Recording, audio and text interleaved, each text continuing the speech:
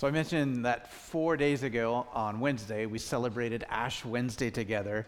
And now we're in this season of Lent, lasting 40 days, not counting Sundays.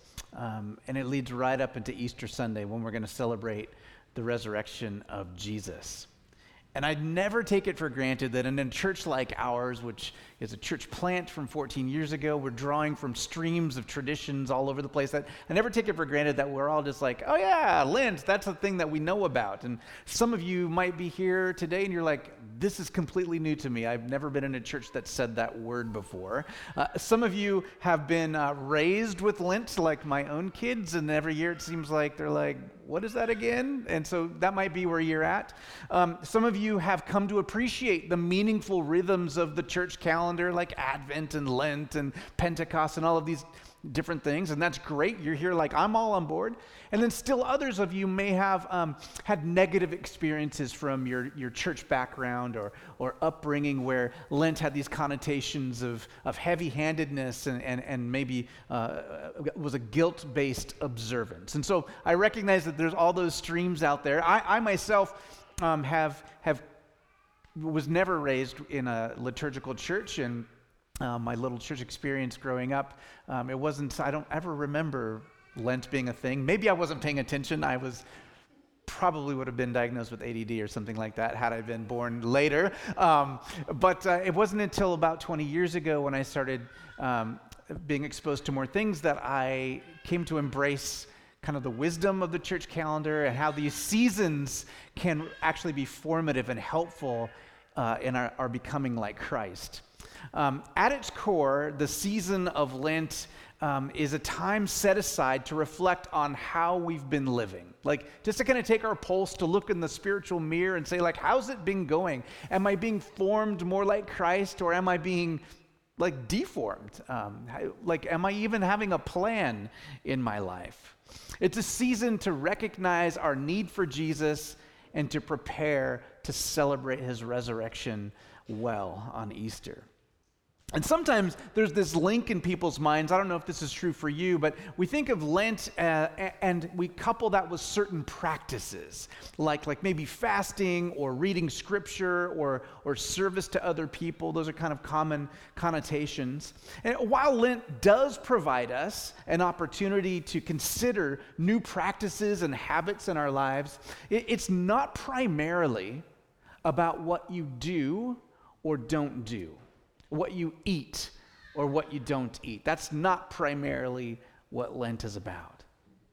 See, Lent is a season that takes seriously the fact that as human beings, there's really no neutral in our lives. There's nothing we do or refrain from doing that's meaningless.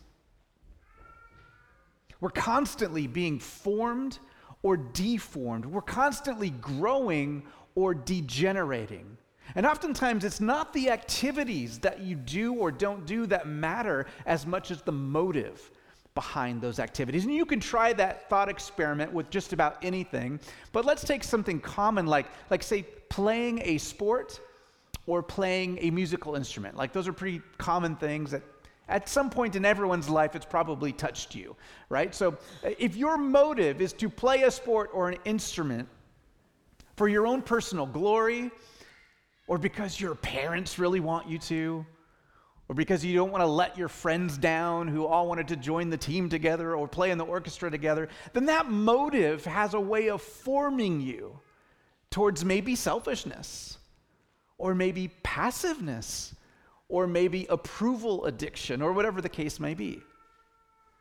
So doing those things isn't necessarily bad. It's the motive. It's why we do them. So you could take the same exact person in the same exact scenario, playing an instrument and playing a sport, but all of a sudden, if you do it for the joy of playing, with thanksgiving that God, you gave me the grace to play.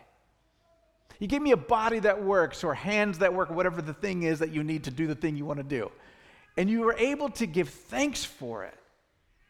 Well, then you're being formed into the kind of person who is appreciative of the gifts of God. You're being formed and having a joyful spirit. as being a kind of person who adds value to the people around you, maybe on your team or in your orchestra or in your band. So your hobbies can form you or deform you. Your work can form you or deform you. Your relationships can form you or deform you. And it's not necessarily a function of changing your hobbies or your work or your relationships or your friends. It's mostly a function of your attitude and your approach, your goals and your reasons for engaging in those things. I say all of this as a prelude to the passage that we're about to explore in the Gospel of Mark.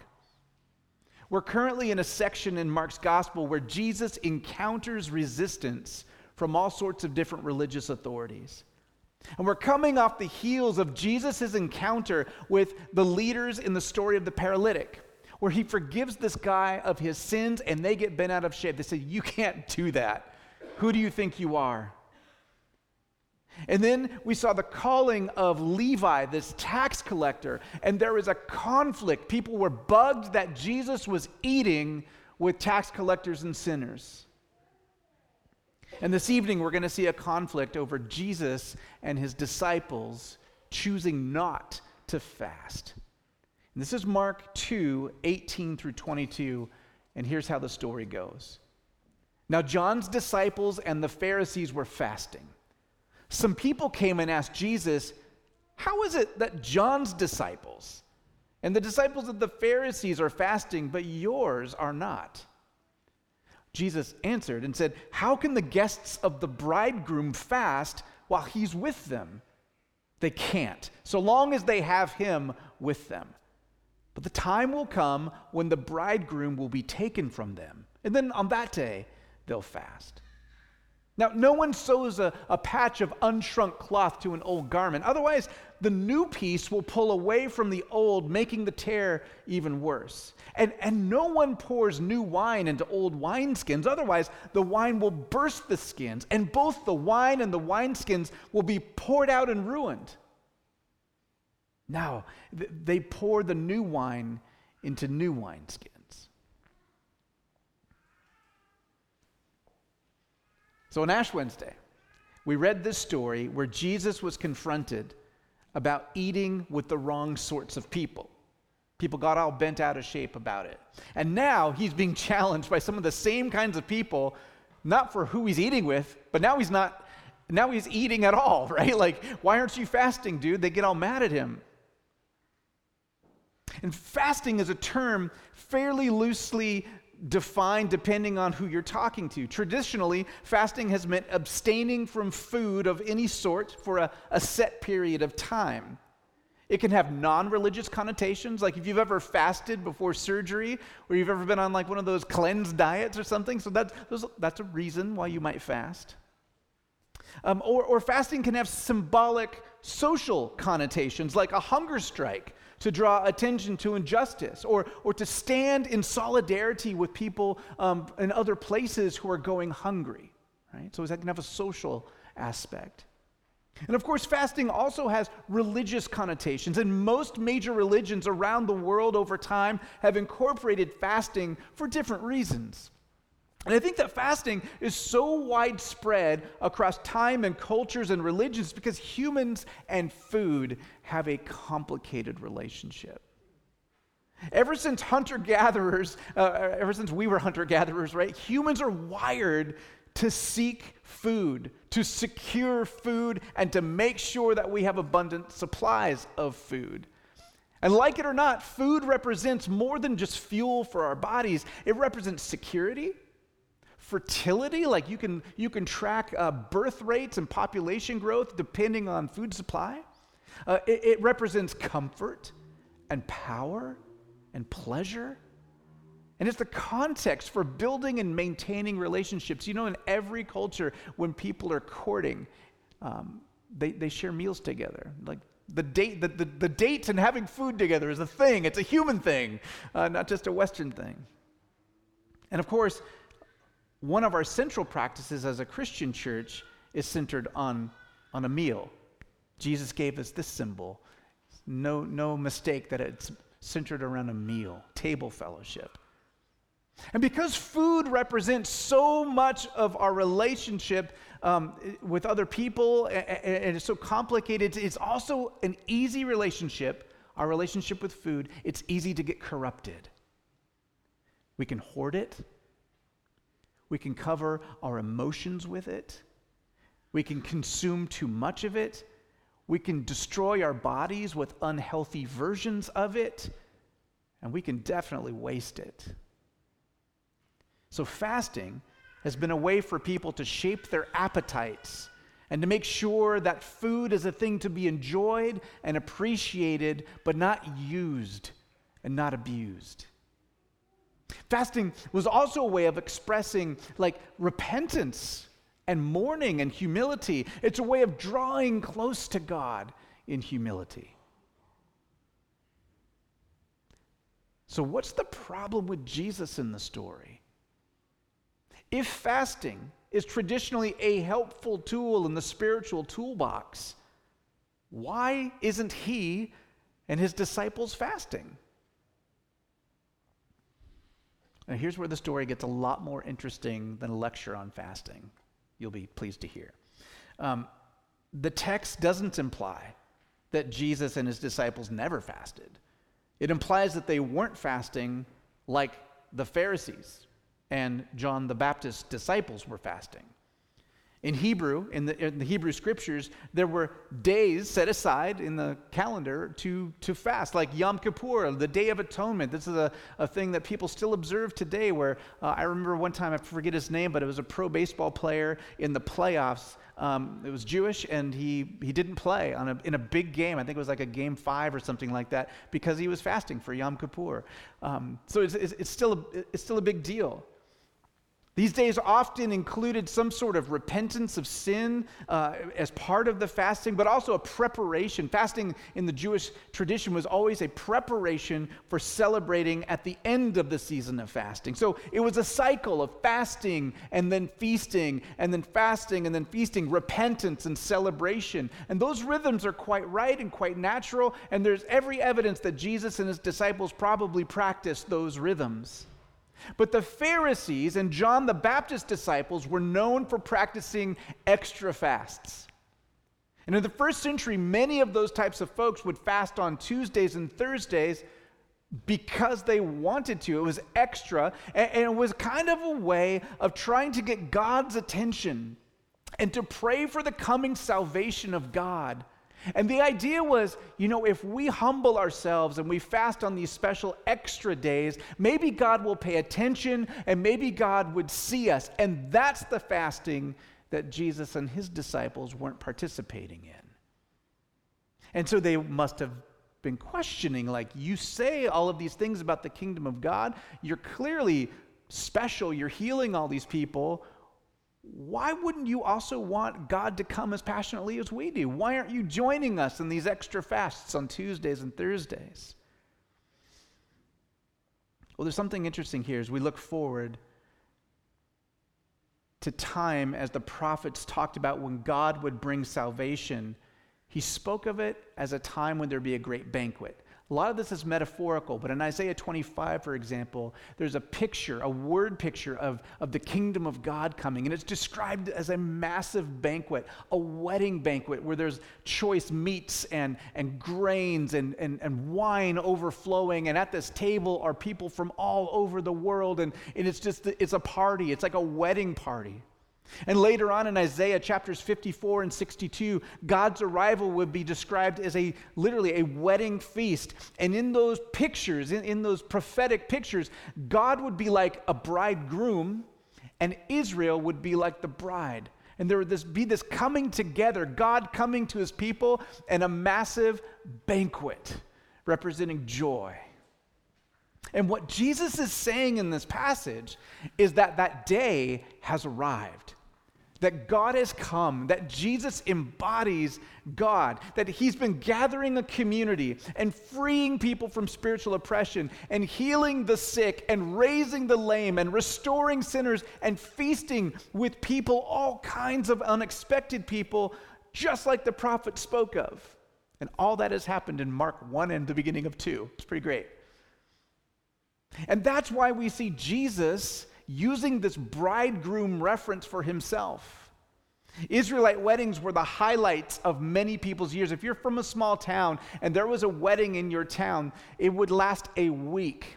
And it would be you would take vacation time, and that would be your vacation. And the whole town would come together for a week, and the bride and the groom's parents would get together and provide not just food, but good food. Meat wasn't an everyday staple, so there would be meat and wine, and for 7 days you would drink and eat and be entertained, and you would dance and you would connect with your community. It was amazing, the highlight of many people's years. And in fact, there's Jewish writings that talk about if someone was fasting and it was a wedding season, that they could break their fast for the wedding. It was that the banquet always trumped the fasting. And in fact, if you were invited to a wedding week like that, and somebody's parents went all out to provide the food and the wine and the dancing, and you were sat in a corner like this and said, "Oh, I'm fasting," it would be just a massive insult in a culture where insults are a lot bigger deal than they are today. That's what Jesus is saying here. We're not fasting. Because how can we? The bridegroom has come. The kingdom of God is at hand. Jesus in the flesh is the foretaste of the final wedding when he returns to make all things new. And in fact, this is Revelation 19 is a vision of the future return of Jesus. And again, it's described as a wedding feast where Jesus is the bridegroom. With the arrival of Jesus comes the start of something new. A new way of relating to God, a new way of salvation for the world, a new way of living in which Jesus has come to dwell with us and in us. And to drive his point home, Jesus gives two very homey type parables.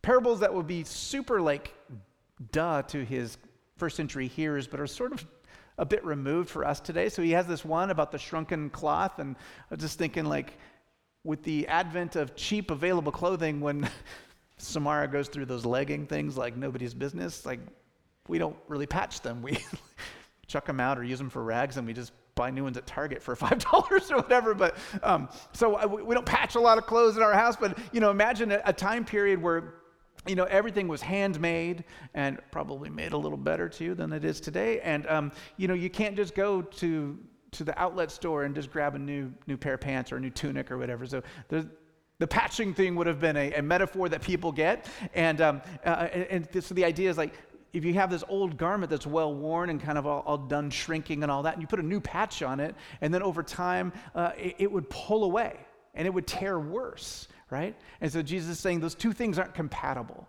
And the same thing with wine. They used to store wine not just in jars, large quantity in jars, but for the average person, you have like a skin, like a bag made of animal skin. And over time, that skin, that leather gets harder and less malleable. And when you put new wine in that hasn't fermented all the way, it can expand and burst the bag out. And Jesus' point is, there's not something wrong with the bag, and it's not something wrong with the new wine. It's just the fact that those two things can't go together. They're not compatible anymore. And this is the point he's making, is that because the bridegroom and the kingdom is here, the thing that they'd been longing for, fasting for, begging to see happen, he's saying, hey, it's beginning to arrive right now. And since it's arrived, the old ways are incompatible with the new ways. It's not replacement, it's fulfillment. Do you see the difference? It's not saying the old way was bad. It's that the new way is here and the old way isn't needed in the same way anymore.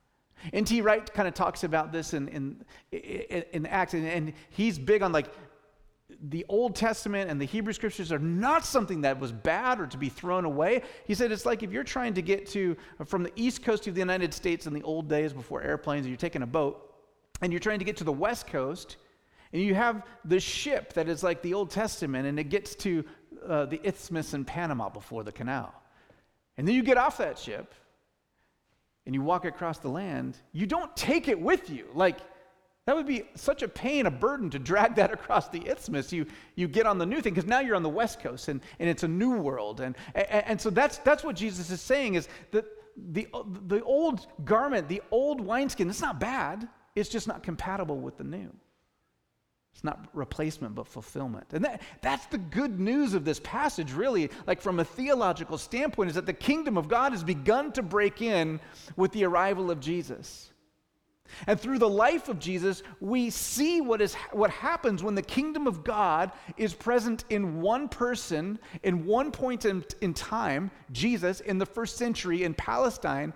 And even when we see snapshots of what that is like, it's pretty darn amazing. Like, he speaks words and nature obeys him, and like demons are cast out, and oppression is undone, and broken bodies are made new, and isolated social people are made incorporated into the community. It's fantastic when the kingdom comes. And that's one person in one point of time in one place. Now, what happens when the kingdom comes everywhere, all at once, on the day of the Lord's return? That's the hope that we have. That's where we put our weight. That's how we walk in a broken world, not with blinders on. See, it really is broken, but our hope is that when the Lord returns, all things will be made new. So what does that mean for us in the 21st century? Do we fast? Do we not fast? Well, we know from Scripture and experience of the early church that fasting and feasting are still parts of the life of following Jesus. In this very passage, Jesus mentions that there will be a time when the bridegroom is taken away, probably a reference to his death, right, and resurrection. And he says, when that happens, it'll be the time to fast. Well, that wasn't very long after this story. In the Sermon on the Mount in Matthew 5, Jesus implies that fasting is the normal part of a life of a disciple of his. And we know in the book of Acts that sometimes people discerned decisions by prayer and fasting. And then a really interesting document that's from the first century AD, so very late in the first century, right after Jesus rose and was ascended and the early church formed. It's called the Didache, which literally means the teaching. And we learn in the Didache that many Christians fasted on regular intervals. They kind of shifted from the Tuesday, Thursday to a Wednesday, Friday kind of thing.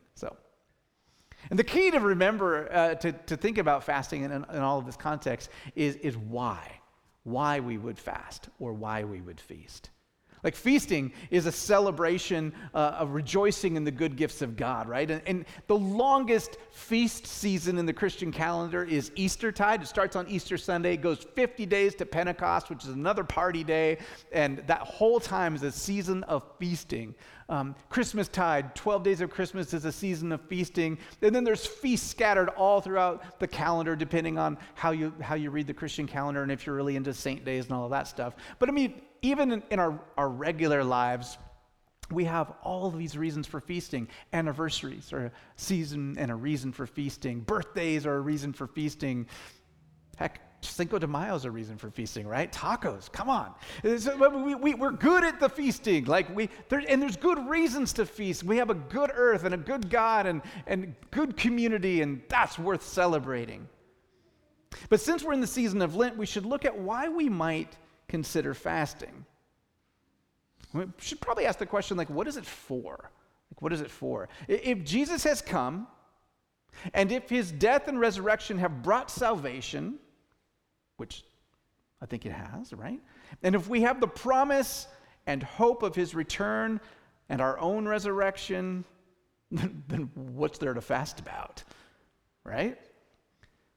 Well, if we think about fasting as a tool that can help us grow closer to God, a tool that can help us be formed in Christ's likeness, then it becomes not a have to, but an exercise that we can participate in. Like, for example, fasting from food or media or alcohol or whatever distracts us can help us focus on prayer. By removing dependence on things that distract us or just merely entertain us or give us dopamine hits like all those little games that hook us on our phones or whatever.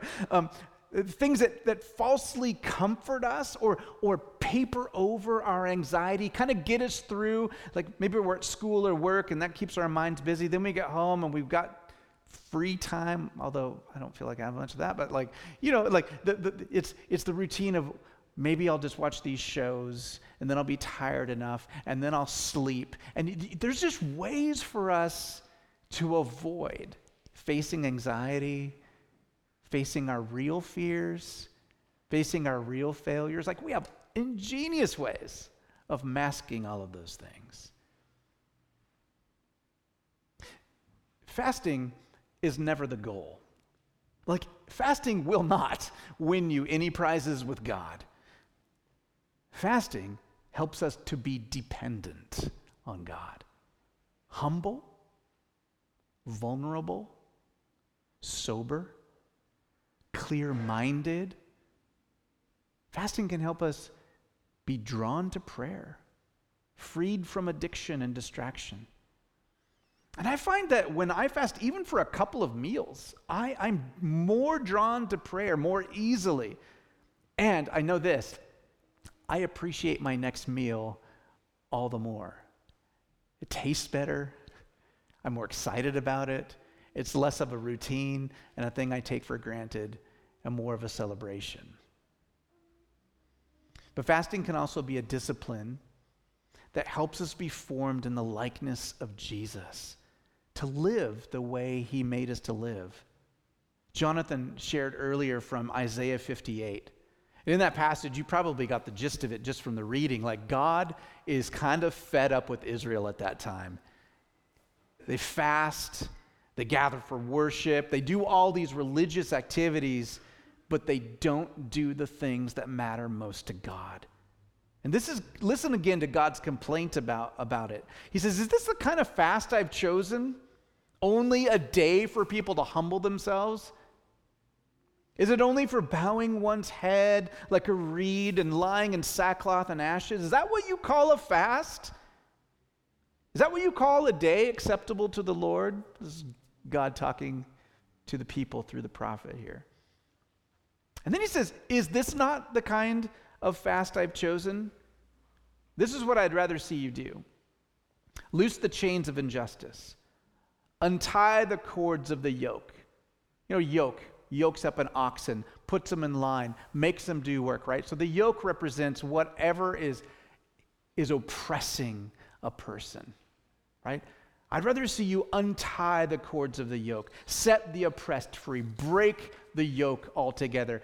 It is not the fast that I want from you, not bowing in sackcloth and ashes, but to share your food with the hungry and to provide the poor wanderer with shelter. And when you see the naked, to clothe them and not to turn away from your own flesh and blood. God, I need help not turning away from my own flesh and blood. You know what I'm talking about. There's the people you meet on the street, or maybe they're in your own life and you try and avoid them because, man, you don't want to get involved right now. You don't have time for that. That's uncomfortable. It's my own flesh and blood. And I want to be on to the thing that makes me comfortable, to the people that make me comfortable. You resonate with that? And it's way easier for me to go fast in my happy house and skip a few meals and feel good about the meal I'm going to eat. But the fast that Jesus wants is for me not to turn away from my own flesh and blood. And he says, you know what? When you do those things, when you're about the kind of fast that I'm about, then your light will break forth like the dawn, and your healing will appear quickly, and your righteousness will go before you, and the glory of the Lord will be at your rear guard. And then you'll call on the Lord, and I'll answer, and I'll hear your cry for help. So during the season of Lent, we're invited to take time to ask ourselves, what trajectory are we on? How are we being formed in the image of Christ? If our food and our drink and our distractions and our screen time and our busyness, if we have set up our lives in such a way that are not working toward the ways of justice and love of another person and caring for the poor, treating people in our lives with love and dignity, then we might want to consider a temporary fast from that which distracts us in order to gain what is of ultimate importance. Healthy engagement with practices like fasting should always be considered an invitation. So let me just pause and say that again. Healthy engagement with practices like fasting should always be considered by invitation. Jesus does not shame us and pressure us into spiritual practices like fasting. So if you're, hearing that trigger of your own religious upbringing where it was heavy-handed, that's not probably from the Lord.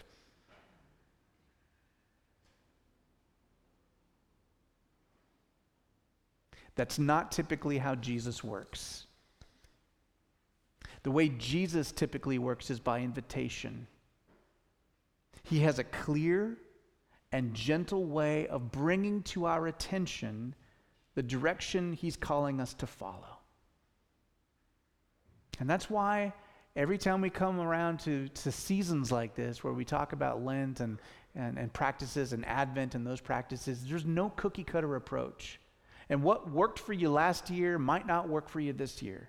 And what you were called to do last year or last decade is probably not the same because you're a different person.